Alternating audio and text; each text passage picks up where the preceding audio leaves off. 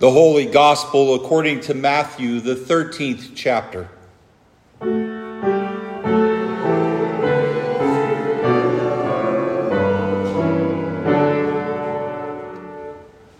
Jesus said to the disciples, "The kingdom of heaven is like treasure hidden in a field, which a man found and covered up. Then in his joy he goes and sells all that he has, and he buys that field. Again, the kingdom of heaven is like a merchant in search of fine pearls, who on finding one pearl of great value went and sold all that he had and bought it. Again, the kingdom of heaven is like a net that was thrown into the sea and gathered fish of every kind. When it was full, men drew it ashore and sat down and sorted the good into containers, but threw away the bad. So it will be at the end of the age. The angels will come out and separate the evil from the righteous and throw them into the fiery furnace. In that place, there will be weeping and gnashing of teeth. Have you understood all these things?" They said to him, "Yes." And he said to them, "Therefore, every scribe who has been trained for the kingdom of heaven is like a master of a house, who brings out of his treasure what is new and what is old." This is the gospel of our Lord.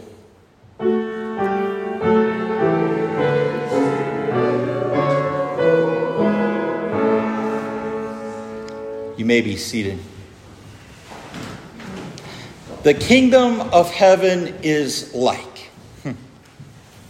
In the name of Jesus, amen.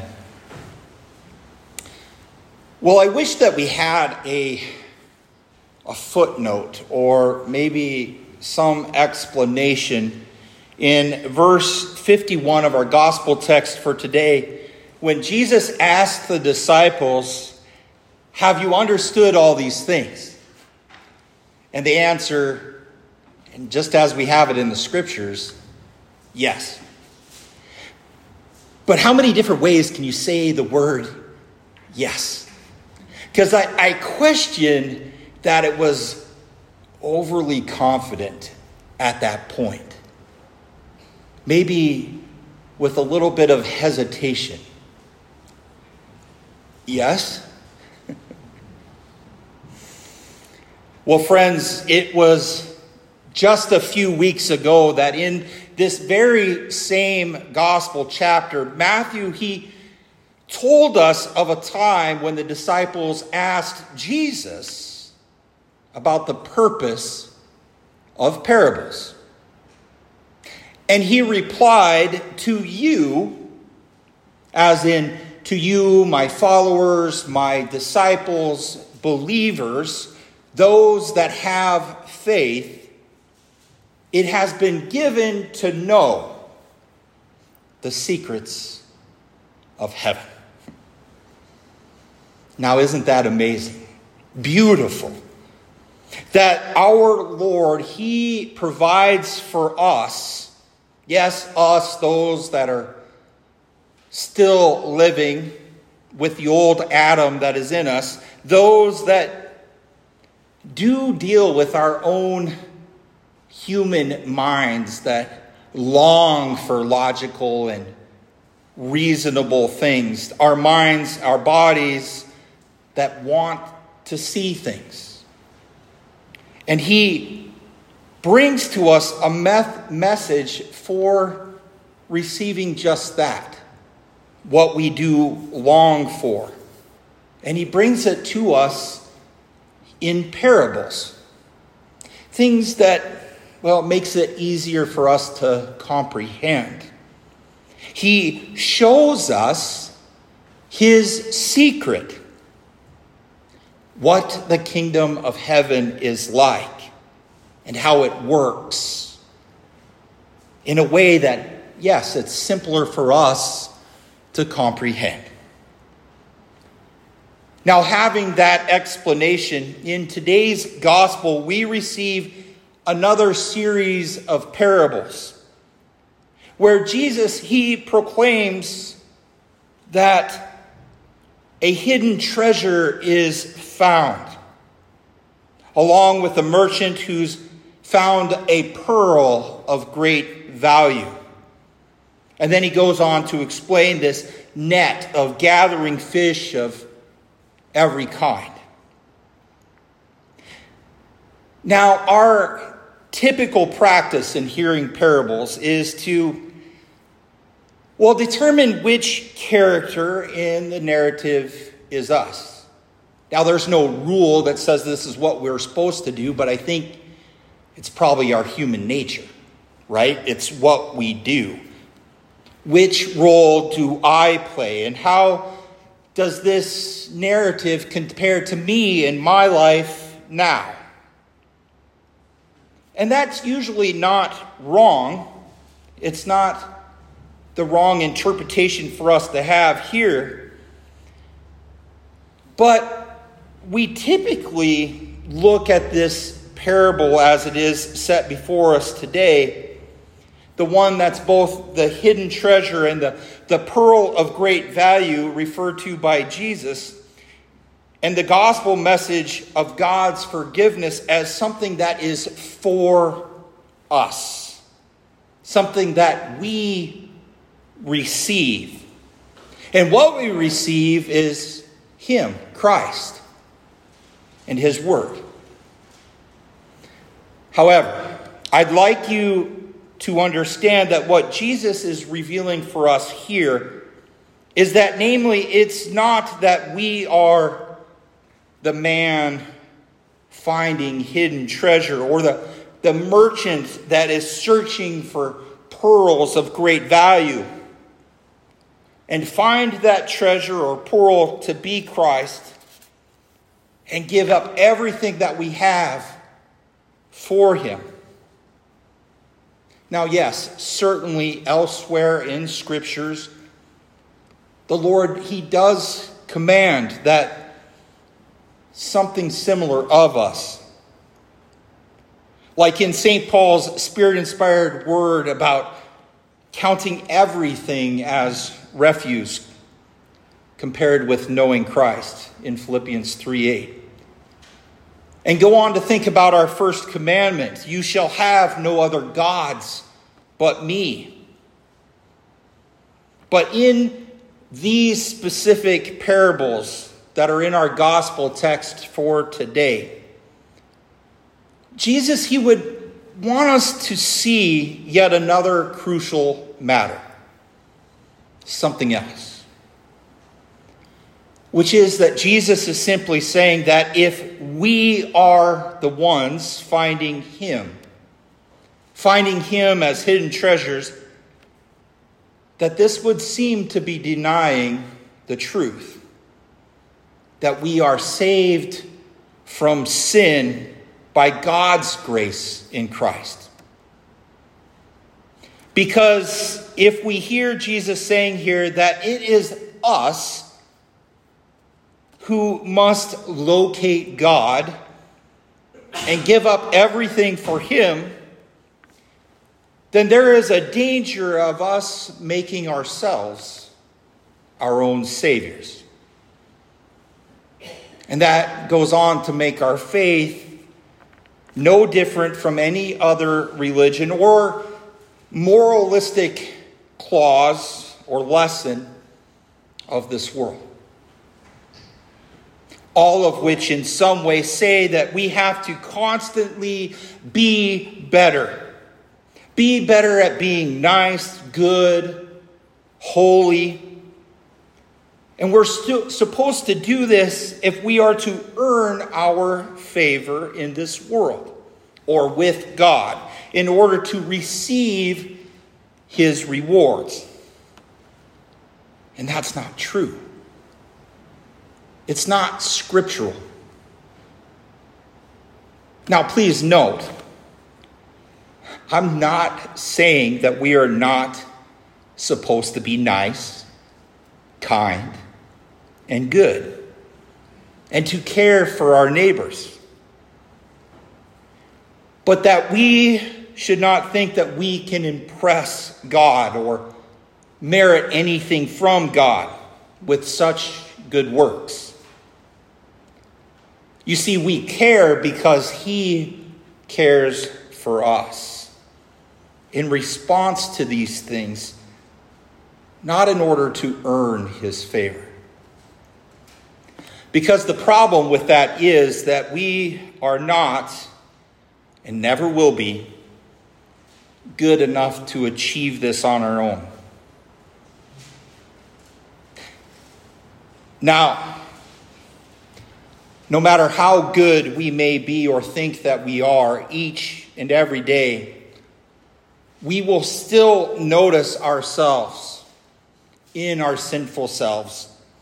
Yes, being selfish and impatient, or maybe even being cold to someone else, or that we are mistrusting in God's favor when all of those heartaches and headaches of this world do come upon us. And on top of this, we know too that God says that the requirement for us to live with him in his kingdom, for us to have true and lasting peace, is not in our goodness, but in our innocence. Our innocence before him in all of his grace and mercy. Because we know that we are guilty, not innocent before our holy God. And we know that the only thing that we are actually deserving of is divine doom, God's wrath of present and eternal anger towards us. So if that's not the core of what Jesus is teaching us here today, then what does he want us to understand and see from this text and know in our hearts from these parables? Things to know about his secret, about his kingdom. And that would be that when Jesus speaks of this man that's finding hidden treasure and the merchant that's finding this pearl of great value, that he's speaking about himself finding the treasure and that pearl of great value. And just what is that treasure or that pearl? Well, it's you. You are the treasure. You are the pearl. We are those whom Christ has found, and for him who gave up everything, namely his life, so that we may be possessed by him, and that he can have you for himself, both now and when this life turns immortal for us all. But we must not think of ourselves as so great that the Lord, well, he couldn't pass us up. We just acknowledged how bound we are into our own sins and our own separation from God and his love. And yet the Lord, he says here that truly we are precious. Precious to him. Just like we heard in the Old Testament, that Israel was called and treated as special, as precious in God's sight. You know, God, he chose the Hebrew people from among all of the nations, and he made them into a nation of his people. And as such, they were to be a light to all people of God's redeeming presence in this world. They were to shine out and show him that. They were to be his crown jewel his crown jewel for his ever reign in the kingdom and all creation. We would be his living representation of God's desire to have all people for himself. That is to say, from nothing, God created a people and a nation for himself, one valued in his eternal heart, one by which his love and his goodness would go out for the good of all, by his will and by his ways, and by which he would fulfill that ancient promise that he made of providing mankind's Messiah. Yes, the Savior who would defeat that evil one once and for all. That promise that he made when Adam and Eve turned the Garden of Eden into the first graveyard, the first home of death in this world. And that's why our text for today is such a glorious good news. Good news for you and for me and all of the sinners of this world. Because here, Christ, he reminds us that he has been seeking us. That we are so precious to him, eternally so. And that he willingly and cheerfully, he gave up all, including his innocent life, for you, to redeem you from yourself, that all of your days now and for eternity happen in, with, and under the gracious rule of God. Now, nothing about us caused the Lord Jesus to love us. Just as we know that none of us can make someone else love us. Yeah, we can try. We can try to do things for others that may make them like us. But to make them love us, to trust us, to respect us, it's not something that we can do on our own. That's up to them. And all glory be to God that our Lord Jesus the Christ, he came from heaven to the field, to the graveyard of earth, to this world where sin and death, it infects us all. He came to us in this life where the old Adam who bound us to sin, where all we know naturally from birth is a life without God, separated from God and from his true and lasting peace, joy, and hope. But in his atoning, saving work, his resurrection to life, he broke that grip on death for you. Now he abides with us.